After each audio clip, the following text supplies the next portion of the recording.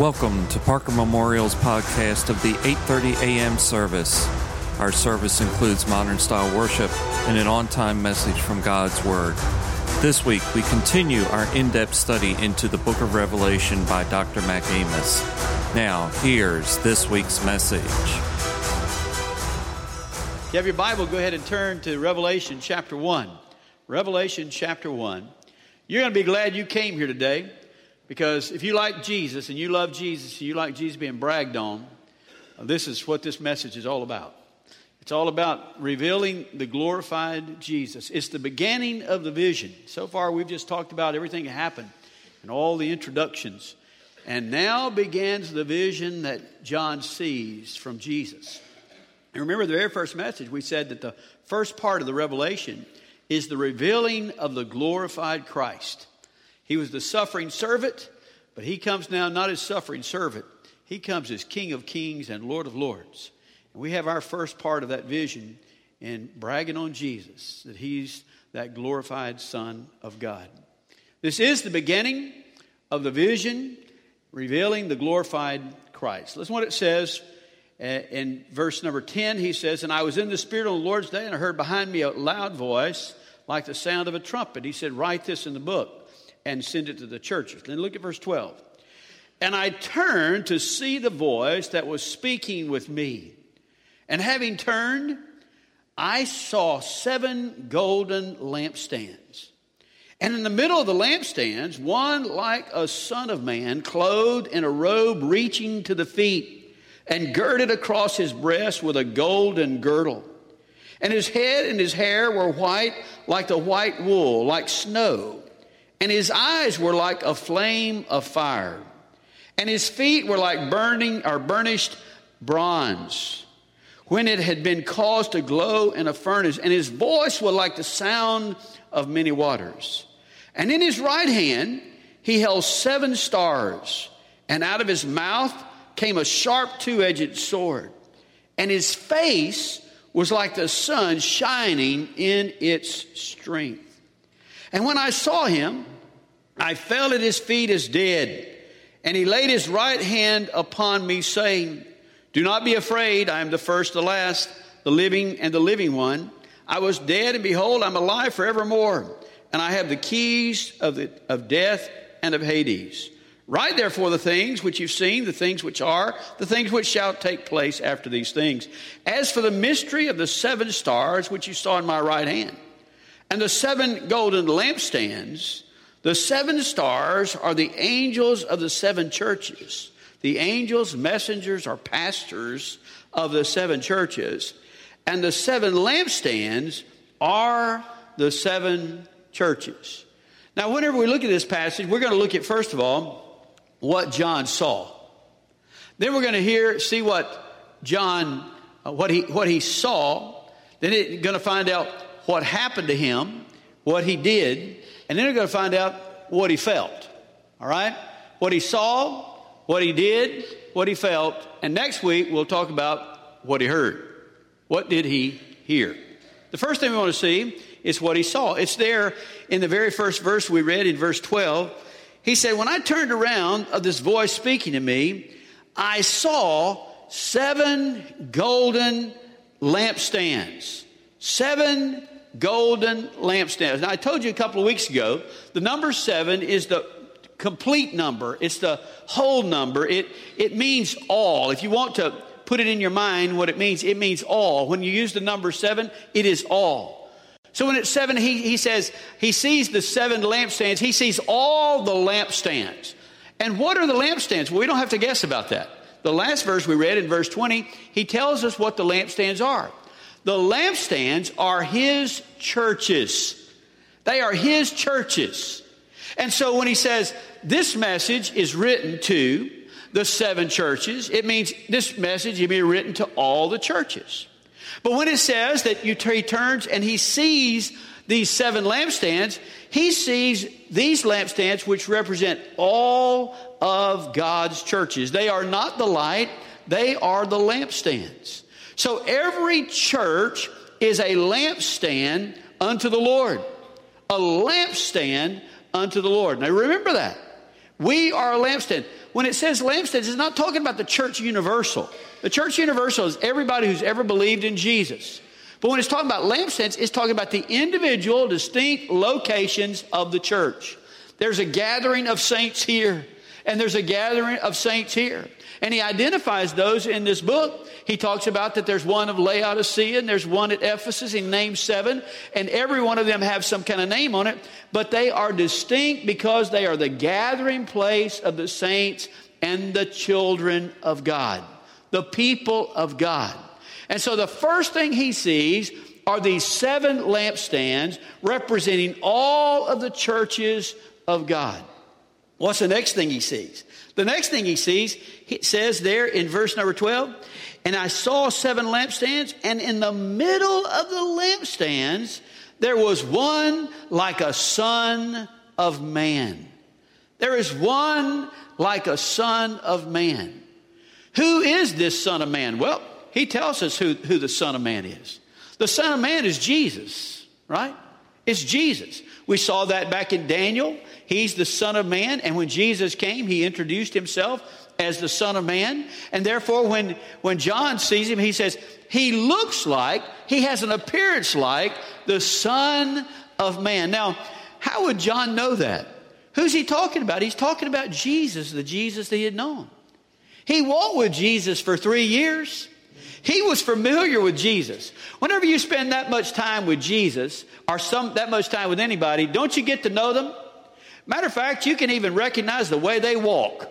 You ever notice somebody the way they walk, and you can see them walk, you say, boy, I know who that is coming. I know who that is coming down the steps. I know who that is coming down the hall. Because he's able to recognize him, he sees him and he says, he has appearance or likeness of the Son of Man. The one that he had walked with for 3 years. Now, wait a minute. It's been 60 years since he saw Jesus last. The last time he saw Jesus was on the Mount of Ascension. Whenever Jesus was taken up in the cloud, the angel said he's going to come back the same way. It's been 60 years since he's seen Jesus. Now, could you imagine this, knowing somebody so intimately for 3 years? You haven't seen him for 60 years, and now he's coming back, and he has an appearance like unto the Son of Man. But what you see about him is not the suffering servant, and it's not this mild-mannered and sacrificial lamb. But what he sees, it's like the Son of Man, but what he's about to see is nothing that he had beheld, nothing that he'd ever seen before, whenever he had walked and served and ministered with Jesus. One of the interesting words about this, look in there in your Bible, in verse 13, you need to circle this word. It says that Jesus walked in the middle of the lampstands. You need to circle that word middle. You need to circle the word middle. Where is Jesus pictured as walking? Now remember, this is a picture into glory. This is a picture of what Jesus is doing. This is a picture of the glorified Christ. Where does Jesus spend his time? Where does Jesus spend his time? Where is Jesus located? He is in the middle of the lampstands. You need to get that in your heart and your mind. That means that Jesus is intimately associated and in fellowship right in the middle of his churches. Not the universal church, but the local church. Now, what does that say? Well, for that person, and you've met them, you may even be one. I doubt you're here today if you are. But you've met that person. Man, I don't have to go to church. I can go out in the woods, worship God. I get on my bass boat, worship God. I can do anything. I don't really need to go to church. I love Jesus just like everybody loves Jesus. I don't need to go to church. Well, let me tell you something, brother, sister. You might not need to go to church, but if you want to hang around Jesus, he's walking in the middle of the lampstands. That's where he's spending his time. He's walking in the middle of his churches, which are his bride that he's coming to get one day, which are the things that he holds precious in his sight. And so if you're going to hang around Jesus and you're going to get an intimate word from Jesus and you're going to be in fellowship with Jesus like you ought to be, you're going to be at church. I don't care what the name on the door is. If it's a church that names the name of Christ, I'm going to show up there. When I'm on vacation, I don't take vacation from church. I go to church wherever there's a person who worships God and there's something on his door that says, I love Jesus. I'm going to be there. Why? Because Jesus walks in the middle of his churches. and his lampstand. And if you're going to be a child of God that you want to be, and you're going to know Jesus intimately, you're going to find yourself worshiping and walking in the midst with Jesus of his churches. The church of the living God is precious to Jesus. And it says he walks in the middle of those lampstands. Well, what else did he see? He didn't just see the 7 lampstands. He saw the Son of Man who is walking in the midst of the lampstand. But then it describes his appearance. What does this Son of Man look like? Well, here's the first thing it says there in verse 13. It says, and he was clothed in a robe reaching to the feet. Jesus is wearing a robe. He's wearing a robe. And it reaches to his feet. Matter of fact, it might have actually reached beyond his feet, because if you write down Isaiah 6, you remember when Isaiah saw the picture of God in the temple, you remember what he said? And the train of the Lord filled the temple. Have you ever been to a wedding? Been to weddings? I know you have. That bride walks down, and what does she have following her? A train. How long have you seen a train? I've seen some long ones, but I've never seen a train that filled the temple. But whenever he saw God, he saw him in all of his glory, and he says his train filled the temple. It says that when he sees Jesus, he has a robe. A robe. It is a garment of dignity. It's a garment of honor and dignity. He is not wearing the garb of a carpenter. He's not wearing the garb of a peasant. He's wearing a garment of dignity. And there were basically 3 groups of people in that day who would have worn this such robe of dignity, or this garment of dignity. One of those would be the priest. The high priest, he would wear a robe. He would wear a robe that distinguished who he was in the dignity of his office. Somebody else who would wear a robe was a king. The regal robes of a king. When the king would come and sit on his throne, he would have the robes that said, he is royalty. He is to be honored. He is to be held in high esteem. And there was one other group, and that was those who wore the judicial attire. The judges. Even today, whenever you go before a judge is not going to have on a suit or a tie. You know what the judge is going to have on? He's going to have on a robe that signifies his office or his position. Well, in that day, the judges would wear a robe. So what does it tell you about Jesus? Whenever he has this robe that reaches to his feet, he is one who is to be held in honor. He has dignity all around him, and he is a priest. He is a king, and my friend, he is a judge. When Jesus comes, there's no doubt about who he is. He's king, he's priest, and he is judge in what he is wearing. Well, look what else it says about this attire that he has on. He says, a robe reaching to his feet, verse 13, and girded across his breast was a golden girdle. Now that's interesting, isn't it? Across his breast, there was this golden girdle. What in the world does that mean? Well, let's talk about that first of all. Many of you have heard or had preached, or you've heard about it before, whenever it says in the Word of God that you were to gird up your loins. What a man would do whenever he wore a robe or his garment was long, in order to do work, he would take, and he had a girdle in a sense, and he would take his robe and he would tie it up around him like short pants, and he would tie that, and it would be girded about him. It was girded about his loins to free up his legs so he could do work. And whenever they were girded about their loins, it signified work. There was a time when Jesus, we girded about his loins, he had work to do, but not now. Not now. When he comes back, he is not girded about his loins because his work was finished. It was finished at the cross. Whenever Jesus finished that, he said, it is finished. All his work is done. He will never be girded for work again, but rather he is girded about his breast. That is a girdle of honor. It's a girdle of honor that says that he has come to a place of rest. That he doesn't have to work anymore. He's done what he has to do, and he now receives the honor. And that girdle was signified that it's around his breast, it's around his heart. What's the most precious thing about Jesus? His heart. His heart. Because it's out of his heart that he shows affection. From his heart, he gives understanding. From his heart, he provides the love. And the most important thing about Jesus is that in his heart and around his heart, which is what we need most of all, he's done the work. He's finished the task. But you know what we need? We need a loving, kind Jesus who is there to minister to us as king and as priest and as judge. He's girded about his breast, around his heart, with a girdle of gold. Well, what else does it say? Look at verse 14. And his head, it says, and his head and his hair were white. They were white. Not just white. They were white like wool or like snow. We ought to know what that's like. Years ago in the South, when I lived further south, we just imagined what snow was, or we saw it in pictures. You live up here, you get the real stuff, don't you? And it says that whenever you saw his head and his face, they were white like snow. What's that symbolize? That symbolizes, first of all, an identification with the Ancient of Days. Write down your Bibles, Daniel chapter 7.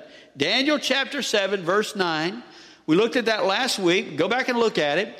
Whenever Daniel saw the Ancient of Days, which is God in his glory, he saw his face and his hair that shine bright and white. Which says that this one who's coming, who is king and judge and priest and likened to the Son of Man, he is the same as the Ancient of Days. He is God Almighty. Ancient of Days means God eternal. He is the eternal God. The Son of God is the eternal God. But being white, it represents the fact of purity. He is pure. He is holy. He has eternal dignity. It just points out this is God in all of his glory, holiness, and purity. And aren't we glad that God we serve is a holy God and Jesus is holy? What else does it say about Jesus? What it says in verse 14. And his eyes were like a flame of fire. When you looked in his eyes, it was like a flame of fire. That signifies the fact that his eyes would see all and know all. They saw all and they knew all, or it's a picture of the omniscience of Almighty God. This Jesus now is not the Jesus who walked here on this earth, who emptied himself of the attributes of God. See, when Jesus walked here, he had emptied himself of the attributes of God. God is omnipresent, but Jesus at one place at a time. God was omniscient, but Jesus said, there are some things I do not know. God is all powerful, but Jesus only did what the Father told him to do and revealed the power of God when God told him to do that. He was the Son of Man. He was to reveal what we're supposed to be like in relationship to him. But I'm here to tell you, when John sees him this time, he is omniscient, almighty God. He knows and sees all. He knows and sees all. Look what else it says in verse 15. And his feet were like burnished bronze, when it has been caused to glow in a furnace. Bronze or brass. Do you know what part of the temple, whenever the temple and all the instruments of the temple were laid out? And remember, the temple is a picture of salvation. It's a picture of what's going to happen and how salvation would be won. If you lay out the instruments and all the things of the temple, from the Holy of Holies back to the bronze or brazen altar outside, and you see the candlestick and the showbread and the altar of incense, if you look at it from the outside in, it's a cross. You realize that? It's a cross. And the foot of that cross is the brazen or bronze altar. That's on the outer court. The outer court. Now, everything that happens on the outer court is about the judgment of God. It's the judgment of God upon sin. or the iniquity of man. Whenever the sacrifices were offered on the altar, they were offered on that altar in the outer court. And everything from the altar to the lavers to tongs to anything that was made, it was all made of bronze or brass. Not gold, bronze or brass, because the bronze or brass represented the fact of the judgment of God upon sin. The judgment of God upon sin. Get that in your mind. That's what bronze or brass represented. So when it says that he sees Jesus and his feet were like burnished bronze or brass, when it has been caused to glow, it is a picture of the judgment of God upon sin. The judgment of God upon sin. And it's a picture that Jesus, hold on a second, Jesus is going to tread under his feet all of sin. Hallelujah! Praise God! Amen! Glory to God! We're excited about that. You should be. You should be. You should be happy that one day he's going to put under his feet all of the sin. All your wretched, stinking sin that causes you problems in your life every day, that's going to be put under his feet, and there will be sin no more. Why? Because he has bronze feet that will judge sin. Man, I got to coach y'all up. I'm going to start having a class on get excited. Amen. Praise God. 101 is going to be amen. 102 is going to be glory, and 103 is going to be hallelujah. You ought to be excited about something. I'm telling you. He's going to put sin away. I cannot wait for that day. I cannot wait to know what I'm really like without sin. What about you? Well, John sees him coming, and John sees those bronze feet, and the judgment of God is certain upon the sin of this world.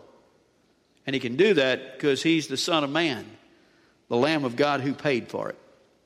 Look what else it says in verse 15. What he saw. And his voice was like the sound of many waters.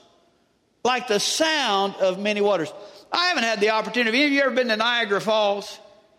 I've heard if you go to Niagara Falls, it's kind of like a roar when you're sitting there. Because there's so much water that comes over, and whenever that water is moving, there's this roar. Well, that's what John described. That the voice of Jesus was like the sound of many waters. It's like the waters of Niagara Falls. My wife showed me something recently, or this week, that was on Facebook about this choir. I don't know if you guys saw that, where the choir makes the sound of a thunderstorm. Have you ever heard that? I've known that for 30 years. And what you do is you get a group of people together and you just rub their hands like this, and you do it for a while. You have a sound, and you start snapping their fingers, and they start clapping, and they start beating their feet. And you do that as a group, and it sounds like a starting of a thunderstorm, and it becomes a roar. Now, how does that happen? Just because enough people rub their hands together, enough people snap their fingers, enough people clap, it makes a roar. Now, you can do that in this very room. You do this in the very room. But that's the fact of when everybody's together, it produces this roar.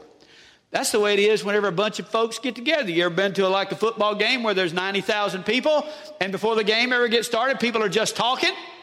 If you'll just listen, there's kind of a roar that goes on. Nobody's hollering it. It's just a roar just in talk. But whenever they get in full voice, you can't hear yourself, right? Well, that's what the voice of Jesus is like. But you know why the voice of Jesus is like that? The voice of Jesus is like that because Jesus is focusing on the reality of the many messages. The many messages, the many prophets, the many preachers who are all speaking. Speaking what? The Word of God. Speaking the message of God. And when all of those voices come together, it is one great voice. Think about that. Every prophet who has preached the Word of God from the Old Testament, through all the preachers to our generation, and everybody preaching the Word of God and preaching the Word of God and all of those voices coming together to preach the Word of God, which is one voice because it is the Word of God and it is the truth of God, is what Jesus is having to say. All of those voices form this great and loud and powerful voice like many waters. You know what excites me about that? What excites me about that is my voice is just a little part of those great waters. You jealous? You jealous? You don't have to be. Because you have the same opportunity to proclaim Jesus where you are and to tell somebody about Jesus where you are, and your voice joins the choir and joins the sound of many waters. All of that is the voice of Jesus. See, I'm the voice of Jesus and you're the voice of Jesus, and we all spread out and we're doing it over time. But when all that comes together, this is what God sees from heaven. When God sees from heaven, it's all one voice, all at one time, talking about Jesus. That's the voice of many waters. Look what else he was able to see, though. And in his right hand, he held 7 stars. In his right hand, he held 7 stars. Now, we don't have to wonder about the 7 stars. Remember, again, 7 is the whole number. It means all. He holds all the stars. We don't have to wonder about the interpretation of stars. Go back to verse 20. In verse 20, he tells us, and the stars are the angels, are the messengers, hold on a second, are the pastors of the churches. Do you hear that? When it's talking about angels, it's not talking about the guardian angel of the church. There's no guardian angel of the church. Guardian angel is going to watch over you. There's no angel. It's talking about the messenger of the church. And who is God's messenger to the church? The pastors. That's God's messenger to the church. Now, do you hear what that said? What are you talking about? That does make me feel good. Amen. Do you know where I am? Do you know where I am right now? Do you know where I am right now? In all eternity, this is where I am. I am in the right hand of Jesus. I'm in the right hand of Jesus. Why? Because I am the messenger or the pastor of this church. I told my wife this weekend, there comes a time when I want to retire one day. I don't want to ever quit preaching, but I want to retire from pastoring. But after reading this, I don't know if I do or not. It's a pretty good place to be in the right hand of Jesus, amen? He didn't say preachers were there. He said pastors were there in the right hand of Jesus. Now, what does that right hand represent? Well, the right hand represents authority. It represents command. It represents might. It represents strength. It represents power. It represents honor. It represents everything. The right hand of Jesus represents all of those things. So the pastor comes under the authority of Jesus, command of Jesus, with the skills and strength of Jesus to carry on the work of Jesus. And what an intimate opportunity any pastor would have. What an unbelievable privilege that is, but also an unbelievable responsibility. If I'm in the hand of Jesus, that's a privilege, but that's a responsibility to the church that I pastor. W.A. Criswell said this: God holds up, holds out, and holds fast his servants, the pastor. Hear that? He holds up, holds out, and holds fast his pastors. Bless God for that. I'm thankful for that. Listen to what else it says he saw, though. 16, in his right hand he held 7 stars, and out of his mouth came a sharp, 2-edged sword. A sharp, 2-edged sword. What is this? What is the sharp, 2-edged sword? What does it say in Hebrews? In Hebrews, it's what? It's the Word of God. The Word of God is a sharp, 2-edged sword. So coming out of the mouth of Jesus is the power of the delivered message of Christ. There is power in the message of Christ to be able to preach and to share that message. The Word of God is sharper than any 2-edged sword. And the world will be judged by the Word of God. Did you hear that? The world will be judged by the Word of God. That's why you better read it. You better know it. You better understand it. Because that's what you're going to be judged by, the Word of God. The powerful 2-edged sword coming out of his mouth. What's the final thing that it says that he saw? Look at it in 16. and his face was like the sun shining in its strength. Have you ever tried to look at the sun in all of its glory? Have you ever tried to look at it? How long can you look up at the sun? I mean, you just can't. You know, it's too great. You may look for a moment and you got to turn away because it's so bright. Well, the pastors are stars. Now, I can look at stars all day long. Amen. I look up there and they don't bother my eyes a bit. Now, they're glowing and there's light, but they don't bother my eyes. But when it comes to looking at Jesus, his glory is like the sun in all of its strength compared to the pastors who are stars in the sky. Jesus in his glory is far greater. He is the power, the glory, the triumph, the victory, the life, the light. It's all about Jesus. He is everything. That's what he saw. That's what he saw. But what did he do? What did this beloved disciple who knew Jesus closer than anybody, verse 17, what did he do? And when I saw him, I jumped up and gave him a high five. Does your paraphrase say that? Did it say that? When I saw him, I what? I fell at his feet as a dead man. I fell at his feet like a dead man. Why? Why would John, who knew Jesus, had laid his head on the bosom of Jesus, why would he have fallen at his feet like a dead man? Because the beloved disciple for the first time was looking upon the unveiled deity of Jesus. In the introduction, I told you, before this time, Jesus had all the glory of God held in a body. I mean, that's amazing. But the glory of God was in the body. It just jumped out every once in a while.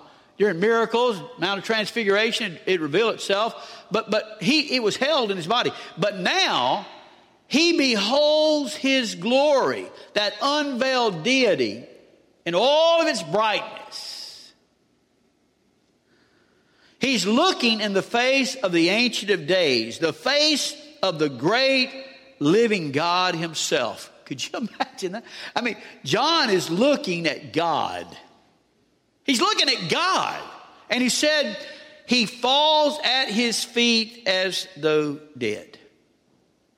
He don't only see the glory of God, but I'll tell you something. When you behold the glory of God, you become conscious, John did, of his unworthiness. The question is, how can a sinful mortal man look at God? And John's laid out dead. He just laid out dead. There was life in him. What he had seen was too much for him to behold. Too much for him to grasp. He's not the only one, though. Take some of these examples down. Daniel, in Daniel chapter 10, verse 8, he saw the vision of God. And whenever he saw the vision of God, he described it this way. Listen to what he says in Daniel 10:8 about what he beheld. Write that down. So I was left alone and saw the great vision, yet no strength was left in me, for my natural color turned to a deathly pallor, and I retained no strength. That's what he said his life was like. What was it when Isaiah saw it? He said, woe is me, for I am undone. I am undone. I'm in trouble because I beheld Almighty God. What about Exodus 20:19 when the children of Israel saw the Shekinah glory of God and they told Moses, don't let us talk to God, you talk to God. We're going to go back over here on this other hill while you talk to God, because they beheld the glory of God. Or what about in Abraham, when Abraham beheld God in Genesis 18:27? Or what about Moses, when Moses said, God, I want to see your face, and God said, you cannot behold my face. If you see my face, you will die. But I will put you in the cleft of the rock, and I will pass by. And after I pass by, I will remove my hand, and you shall see my back. But for you to see my face, you will die. Do you understand, on the basis of that, why John said, I fell at his feet as a dead man? For he had beheld for the very first time the glory of Jesus in all of its fullness. Final thing, what John felt. Don't miss this, please. Look what it says. Verse 17. I fell at his feet as a dead man, and he laid his right hand upon me. What did John feel? What did he feel? He felt Jesus reach down and touch him with his right hand. Wow.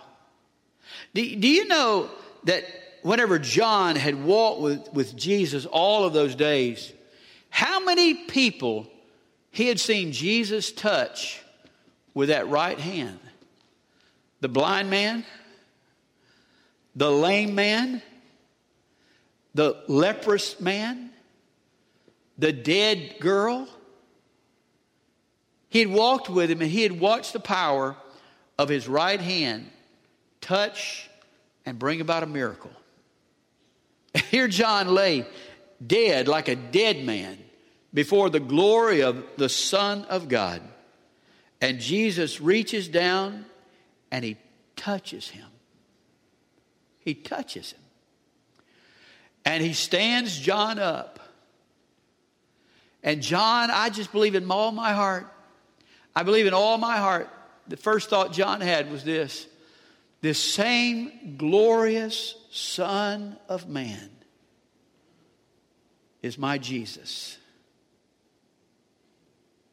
He's my Jesus. Because I've seen him do it so many other times. To bring life out of death.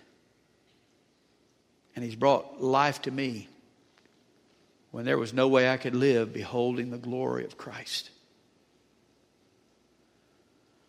Well, that's what he saw. That's what he did, and that's what he felt. Next week, we'll get to see or listen to what he heard. What did he hear? Don't miss that. I mean, Jesus tells you, he takes the whole Word of God in just about 2 verses. He puts the whole Word of God together about who he is, what he came to do, and what this is all about.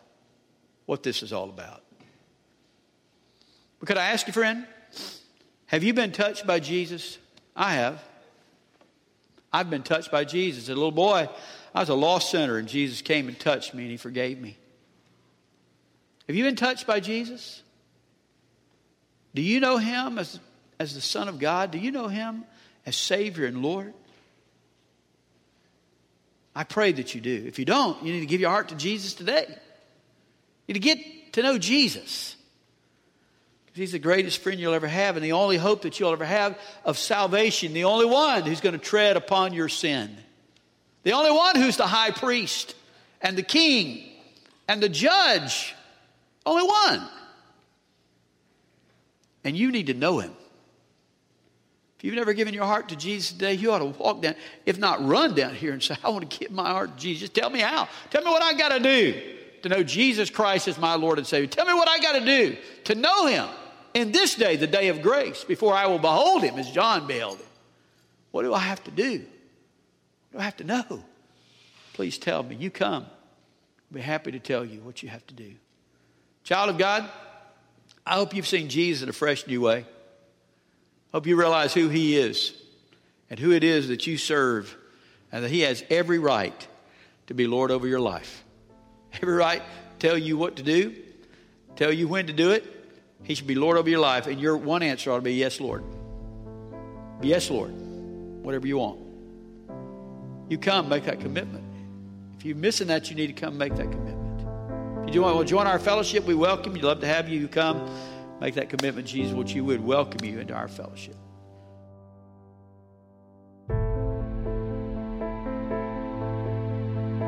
That concludes this week's message from Brother Mac. Additional sermons and reference materials are available from our website at parkermemorial.com/sermon-series.